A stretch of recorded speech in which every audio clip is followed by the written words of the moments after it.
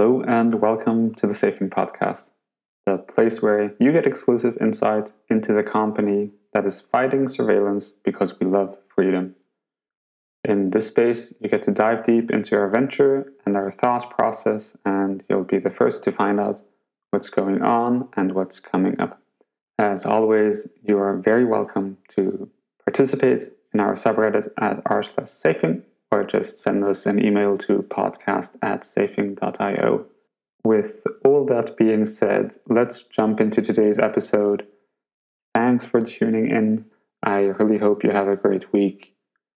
Enjoy. Yeah, welcome back, Raphael. Greetings. Great. Been a while. Yeah, it has been. Thank you for taking over. Yeah, definitely. What is taking over? Sorry. Thank you for taking over. Oh, okay. Lost episodes. Yeah.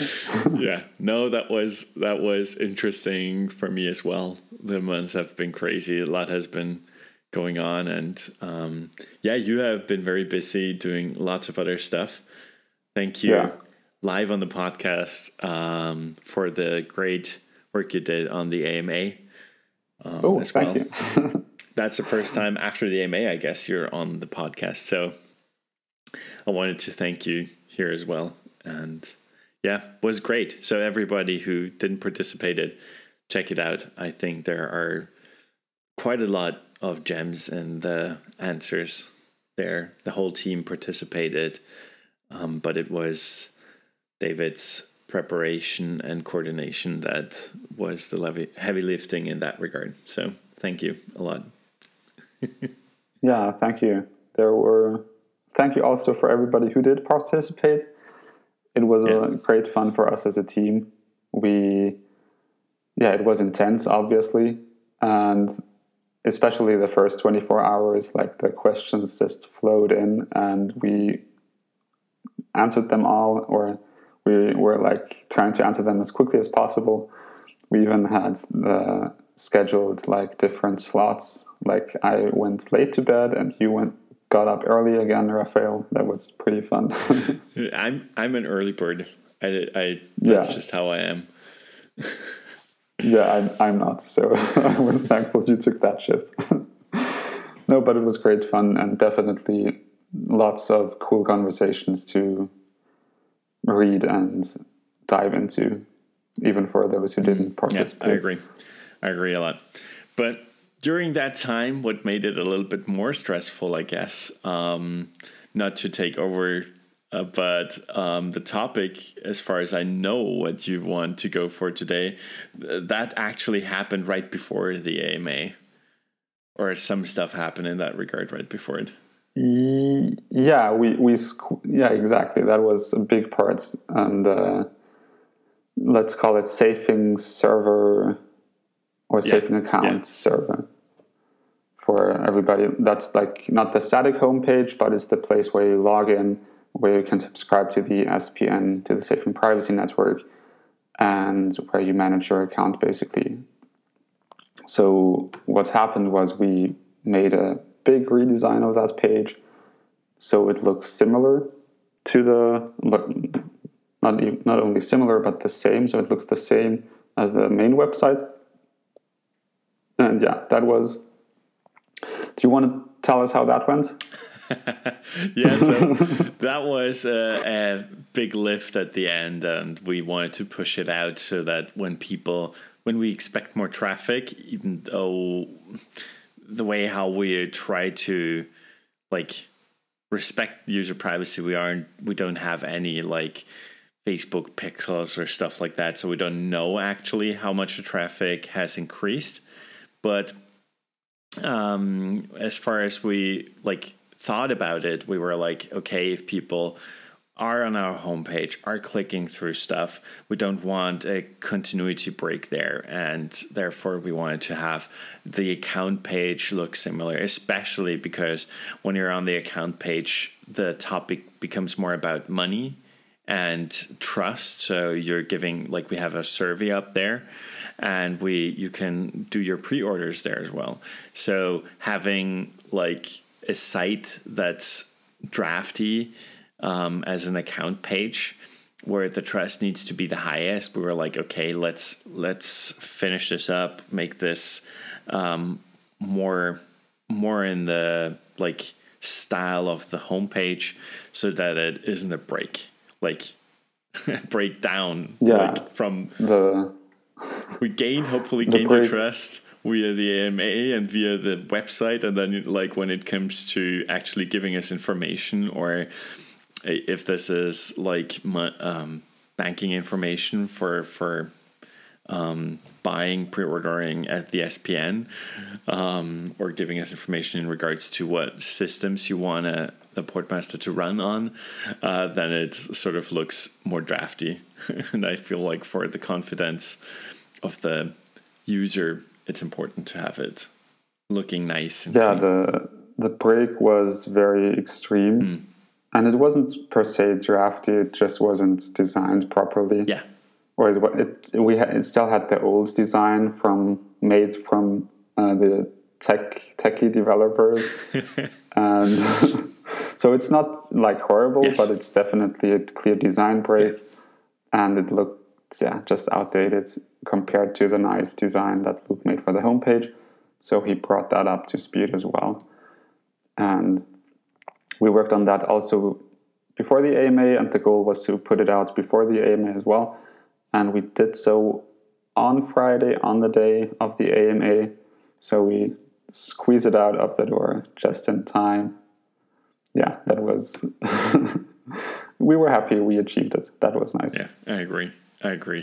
The other thing that happened in that week, what I was hinting earlier, was our whole like, what payment methods shall we accept and stuff. Like this was a push before as well, and a lot of stuff happened there behind the scenes, because in actuality, like none of this made it till now onto the account page. So currently the only options are still cash, sending us cash, which I want to remind everyone is working. We're getting envelopes, and it is working mainly from in like continental like Europe. So I don't know if you live abroad if you would do this, but like this is working and PayPal is working. So those are the two things we currently offer for pre-ordering, but we wanted to expand this, and we are going to. Before we dive into the payment methods themselves, I'd like to recap, like, obviously the saving account server is a place where we, where you can pay for the SPN, and what kind of data do we keep and do we need to keep? Like I'd refer to a quote we recently tweeted is, the best way to protect user data is not to collect it in the first place. And we fully stand behind that motto. But with payments, we have legal obligations.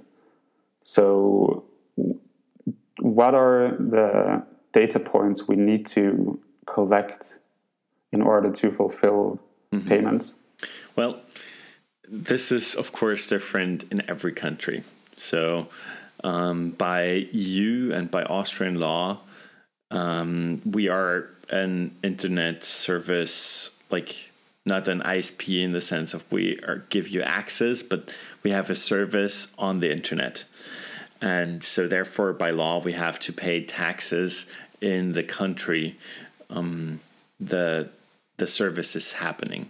So we don't have to pay taxes for everyone in Austria, but when you're from Germany, we have to pay taxes in Germany. When you're in like France, we have to pay the taxes in France. And so for the EU, the law here is pretty clear. There's a single stop whatever thing where it's pretty easy to pay those taxes as well. But it's we have to sort of have some verification. Like we need to know which country the user has to pay his taxes, you know? Yeah, the country of residence of the user, so to speak.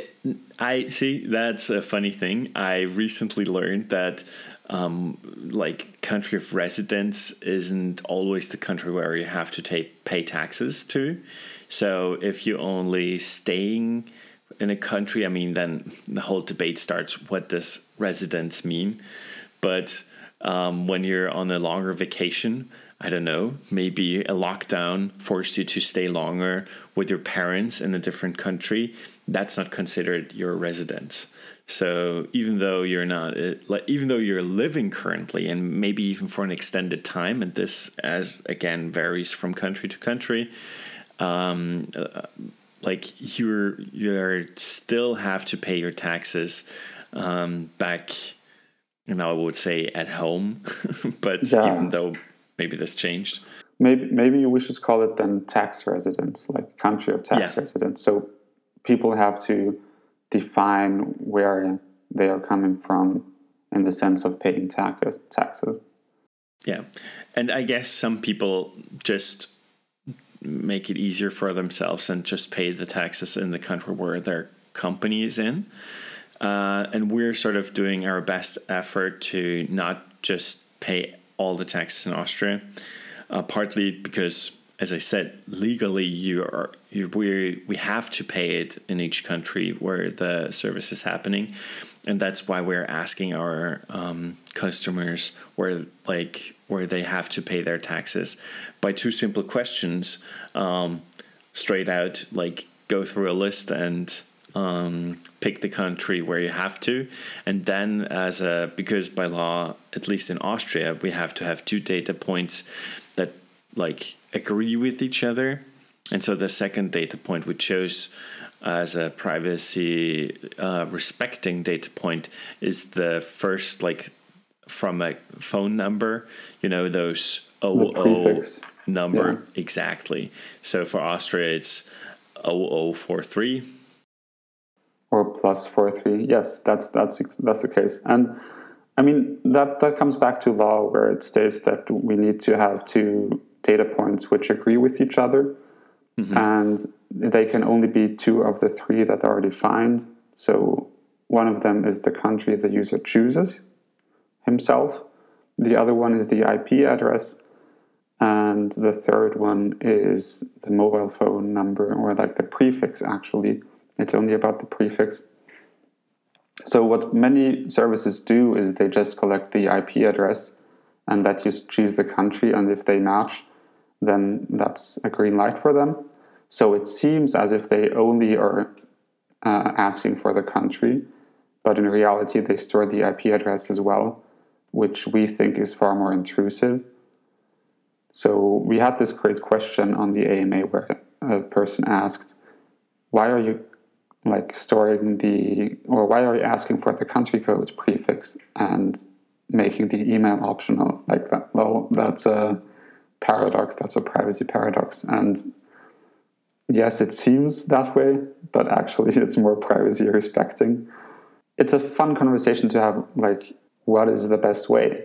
Because obviously that's an extra hurdle for somebody to find out what is the country prefix, and which, like, if you only have context from your own country, which is pretty common, I guess, then you don't know about this because you now have to call to another country. So yeah, it just makes it a bit complicated how to best build the user experience. And we're not, yes, so to maybe advance on the point you were making, we're not asking for the whole number. We're not asking for a mobile phone number. We're only asking for the prefix. And this is, like, as you said, and maybe to clarify this a little bit more as well, like the number that is part of the phone number that you usually just replace with the 0. So usually you have just like in Austria, 066, whatever. And when you're like calling to Austria from another country. And so I wouldn't even say like you learn about those numbers maybe the first time when you call somebody in another country, but when you travel a lot and you want to call back home, then you have to put in this prefix in as well. That's sort of, I guess, part of the backstory as well. My context, when I store them, I always have the +43 in there so that I don't have to think about it when I'm like just crossing the border. Austria isn't the biggest country, and sometimes it's easier, especially when you are more in the west, like driving to the west. It's easier to drive through Germany. So as soon as you cross the border, the O would resolve differently into a German number, and so the number wouldn't work. And therefore having the +43 in there helps me just being able to just call people like normally, even when I'm in Germany or something. So yeah, definitely makes life easier. I made the same experience, and it was a good point like that. It actually only is the O, the first letter we collect, compared to the IP address, which can be very unique and pinpointed to you and your location. So we believe this is the most privacy respecting way, even though the UX is a bit more complicated. So, but are there, to move on, are there other requirements for the accounting we need to fulfill? Yeah, I mean... Or what are the other ones? Maybe I obviously know there are others. Yeah, so we have a maximum amount of money. I think it's 400 euros or something in that wheelhouse. If people pay more than this, we would have to know their address. And so we only allow amounts lower than this. I mean, it makes partly sense as well because our yearly plan is 100 euros or about 100 euros. So who would want to pay more than that anyway? Yeah. And so this is partly where we have this limit, but this is legal as well, so that we don't have to, by law, get this information. That is the reason why we just say, okay, all amounts have to be below this number, because otherwise we would have to get personal information from our customers, and we don't want to store them. Yeah, that comes back to the mentality where it's if we don't collect it, the information, we protect it best because we don't want it. Yeah. Maybe to elaborate a little bit more on the IP address before.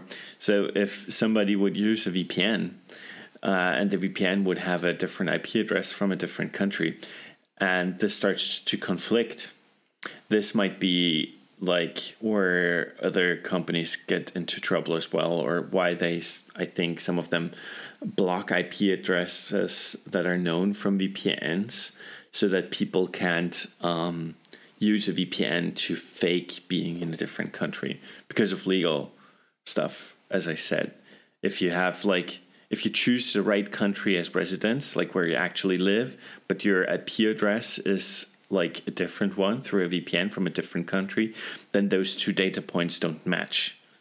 And so this would create issues for them as well.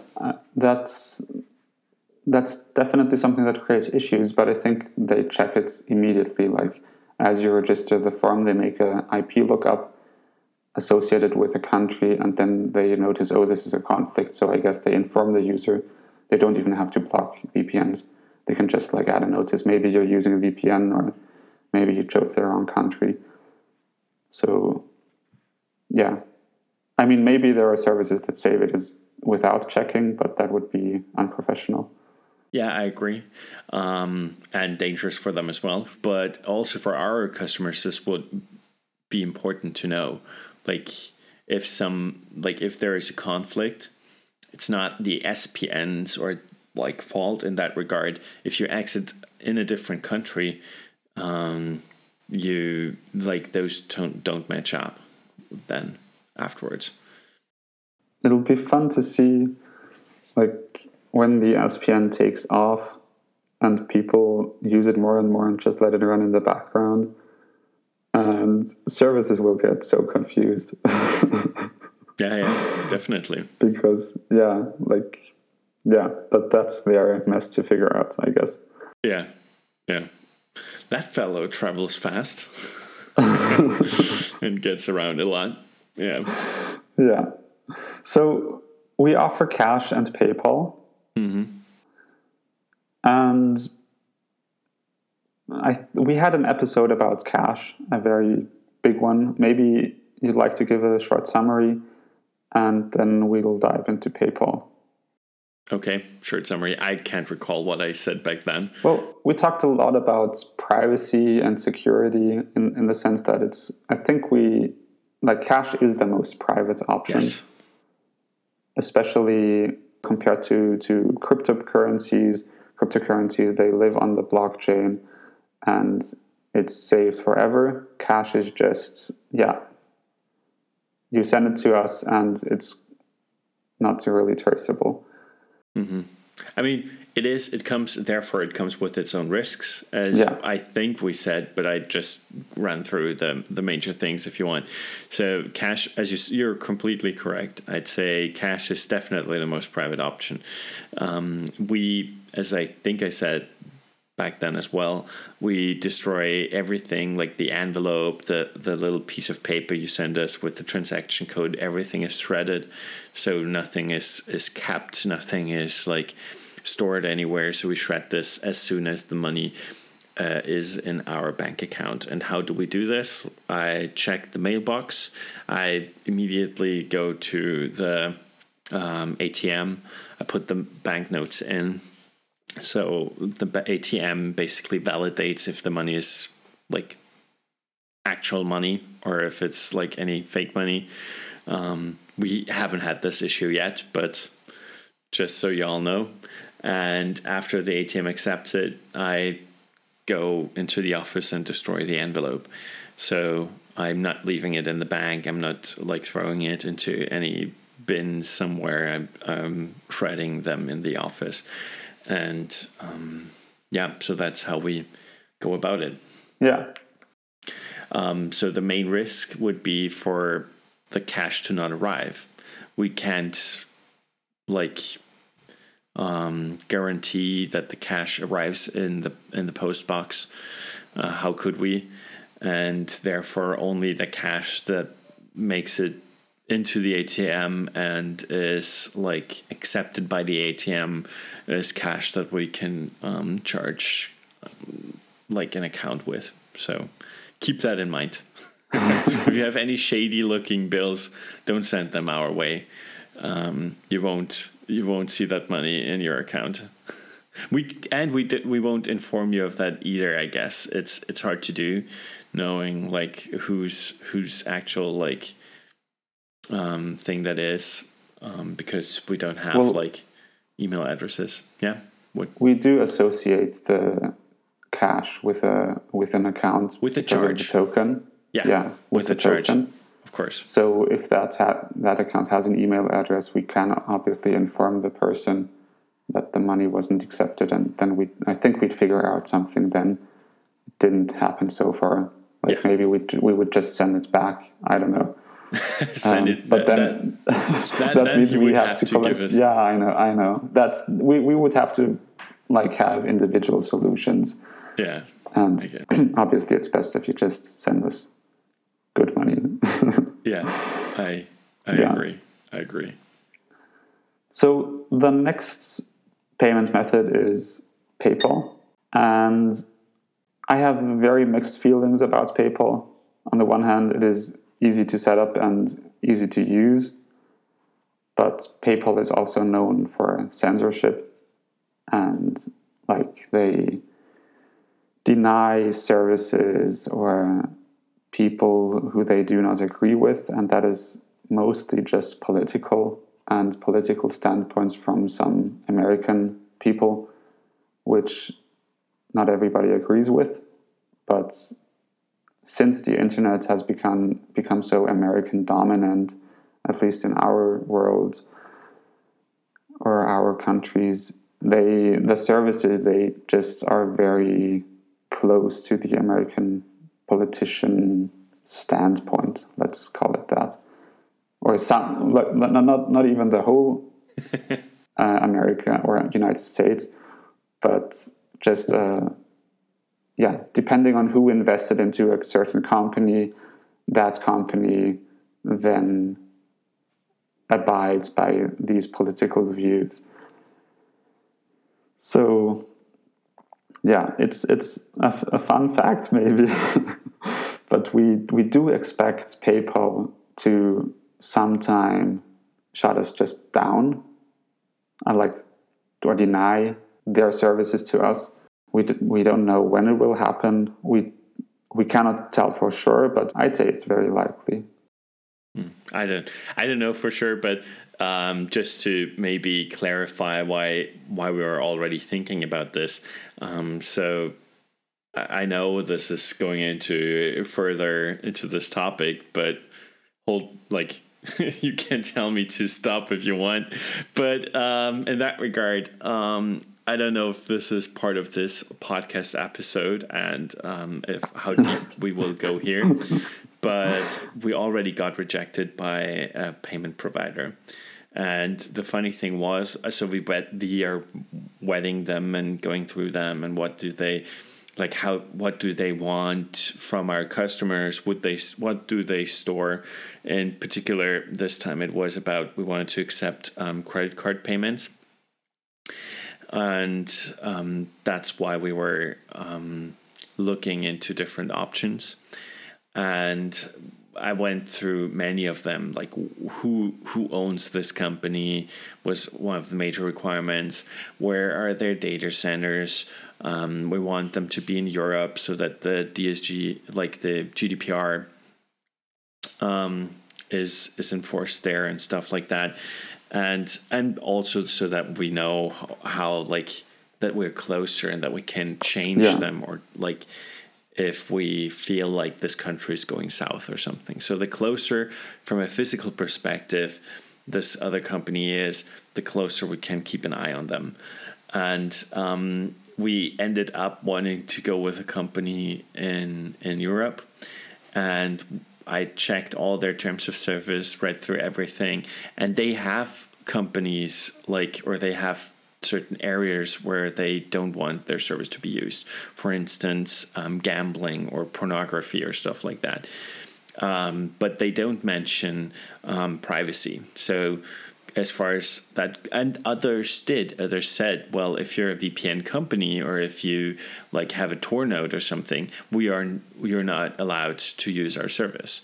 So I already knew I had to look out for this, and I looked into them as well, and had they're a big company, and I found nothing that indicated them not wanting to have us as customers. So I went ahead and wanted to register us, and they had some very phony excuses. The first one was, "Oh, we are too expensive for you." And I said, "Well, we know how much you're as already just told you, I read through everything. I know how much they cost." And I'm like, "I know how much you cost. We're fine with that." And then they were like, "We're too technical. We're too hard to implement." And I'm like, "We're a software company. we have programmers who do way more complex stuff than just implementing your web widget or whatever." And then they said, "No, okay." And I but at that point said, "If you don't want us as a customer, just please tell me." And he's like, "Well, you are not our terms of service forbid stuff like yours." And I'm like, "I read through that. Just tell me right away if you don't want us." And then he clarified, it's an internal thing. They are not publicly against this, but internally they can't allow to. They have to deny our service. Their service. So that's partly why we don't accept credit cards yet. So that's and it's completely on topic. Just to relieve you on that point. Okay. I wanted to give a little bit more weight to your the argument you were saying about PayPal, and maybe that PayPal. And already a company denied us their service because privacy is something they don't want to get involved with. In regards to PayPal, this can be controversial. And we saw this in the AMA as well. Some of the questions were very challenging. I think, from the bigger picture, it's a very good example of why we are looking for alternatives to PayPal. PayPal are located in America. They have conservative investors, and they will pretty likely deny us at some point. And I guess they just didn't yet because they're so big. So yeah, I guess as we grow, they will notice, and then they will censor us. And like the goal for us is to keep the convenience of paying with PayPal or with a credit card, and yes, obviously finding a service which will not just pull the plug at a random day. Like that is also the reason why Stripe is one of the biggest companies who have credit card processment as a service, and they are American as well. And that is why we automatically just, from our point, we knew that is not going to happen. And also sending all the data to the Americans isn't the privacy way to go. They obviously can get a gag order from the American court and have to hand over lots and tons of data if they don't do this by default anyway. And so yeah, that's like that's I guess one of the stories or one of the bummers in that regard. We want to offer convenience, we want to offer credit cards, and our preferred vendor, which we chose, denied us right from the get-go. But we are on the lookout for other alternatives. But we did pivot into the cryptocurrency payments. So maybe give us an introduction to why did we pivot and not search on. So maybe like we already have like from the user survey data on what our customers would want, how they would want to pay us. So credit card and Bitcoin are like at the top there. And that's the reason why we wanted to go with credit card was I thought that this is something that most people have already figured out. I, for instance, sometimes go and buy a prepaid credit card, like with cash at a local store. So this is a way how you can have a credit card privately. And there are different services out there. And because the internet runs on credit cards mostly, I thought this is how many of you have already figured out how to pay privately, even with a credit card. And crypto, on the other hand, as you already hinted at before, David, you were already saying and mentioning, like, this is a permanent record of every transaction on the blockchain. And so having crypto figured out is a little bit harder. And I guess mainly that's the reason why so often we are asked to accept Monero as well. But Monero is a whole different can of worms. Like some of the exchanges then don't want to, or there are few exchanges who exchange Monero into fiat coins anyway and stuff. So crypto has just so many other, a completely different set of issues than the other payment options. And it was, in the beginning, I thought it's easier for the customer and easier for us to go with credit card. But crypto, in the end, I guess, will be the payment method that is safest for us and maybe safest for the customers as well, because there is nobody else involved in the transaction. Yes, it is permanently stored on the blockchain, but I hope that our customers educate themselves and know how to protect themselves. And on our side, as soon as the crypto is in our wallet, it's in our wallet. And then we can go to different exchanges to transfer it to fiat. And in the case of PayPal or in the case of credit card, some of the scary stuff we haven't started going into now is like they have your money hostage for a period of time. Like they hold it for at least 2 weeks, but like in the case of PayPal, for a month, and you don't have access to the money your customers paid you. And in that time, they can deny you their service. And I heard of companies who haven't gotten that money out afterwards.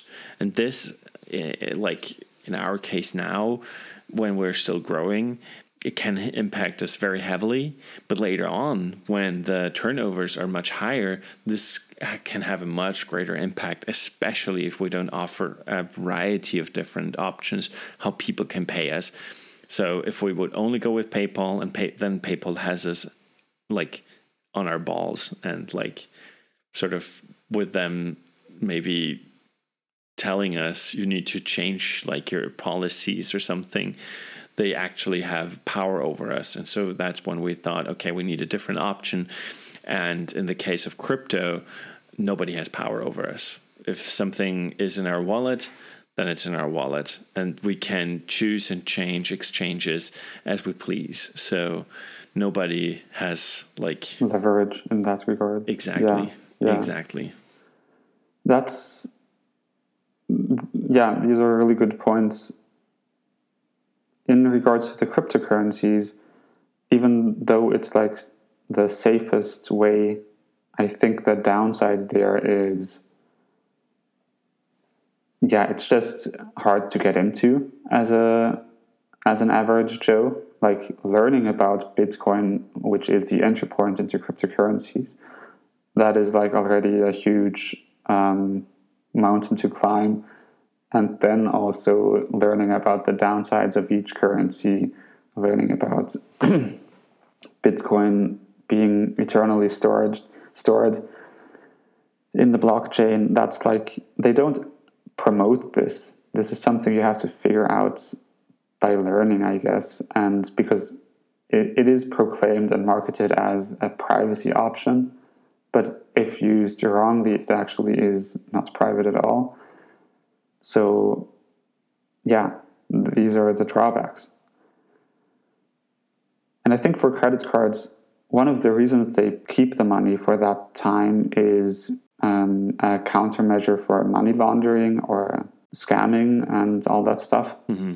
So they have their reasons. Yeah, obviously they have their reasons as well. But they just as you mentioned, they also have their reasons. We want to block you. So they have their internal politics, and they have leverage over you because they process your money, and they can just pull the plug. So that can be devastating for companies who are unprepared. So what we are doing is we are preparing for a lot of scenarios. So that's true. That's true.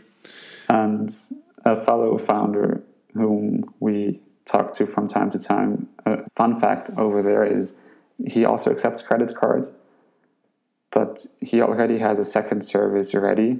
So even though he has one processor and he trusts them, but he is prepared for the worst case. So even if they pull the plug, he can just switch to the next provider. The pull request is there. So it would just, for the customer, it wouldn't feel, there wouldn't be a gap. So maybe we will go down that route as well if we have the resources to spare. Mm-hmm. Mm-hmm. Yeah, we'll see. But here on the podcast, you will hear about that if you want to, and you can stay posted. Yeah, that's like, I think that wraps up the payment methods or the topic in overall. I cannot think of other payment methods we thought about which would be feasible. So I can already tell you, David, maybe it's Daniel didn't talk to you about those, but Daniel has a couple of other ideas. But I agree, feasible is a very important part in what you just said. So, like internationally, especially, I don't know from where our listeners of the podcast are from, but we have international customers, so we can't just focus on Europe. That would be too small of a scope, and that's why we have to always keep in mind like international customers, and we don't want to optimize too much to Europe and North America and have the option to have like people from around the world to be able to access it and have sort of a model as well for others who want to do something in the privacy market to see, okay, this is working and this is how we're doing this. And those are the reasons why we did it. Privacy is important, and payment is such a crucial part of, for the one hand, keep making sure that the service you're using stays privacy respecting by staying the customer and being like the money source so that they develop for you. And on the other hand, paying privately is important because in movies, they always say, oh, just follow the money, and this is true. Like where the money flows is often a very clear indicator and an easy path to go and find who the person is. And so that's why I think thinking about how we're getting paid by our customers is so important. Yeah, that's a very good point, and also, the reason why we invest a lot of thought into this. I mean, obviously, the feasible part, as I said, so that no other payment methods came to my mind. They did, but those are were not that feasible for other people from other regions, and bank transfers work different wherever you go and all that stuff. But I think that's it for today. Thank you for joining. Thank you for listening in. It was a blast to be back. Thanks. Thank you as well, David, and thank you all for listening. Bye-bye. Have a good one. Happy hunting. That was a wrap for today. Thank you so much for listening. Thank you for supporting. You can always reach out to us in one of our communities on Twitter or Reddit, or just ping us an old-fashioned email. You'll find the links all down below. Thank you for joining. See you next time.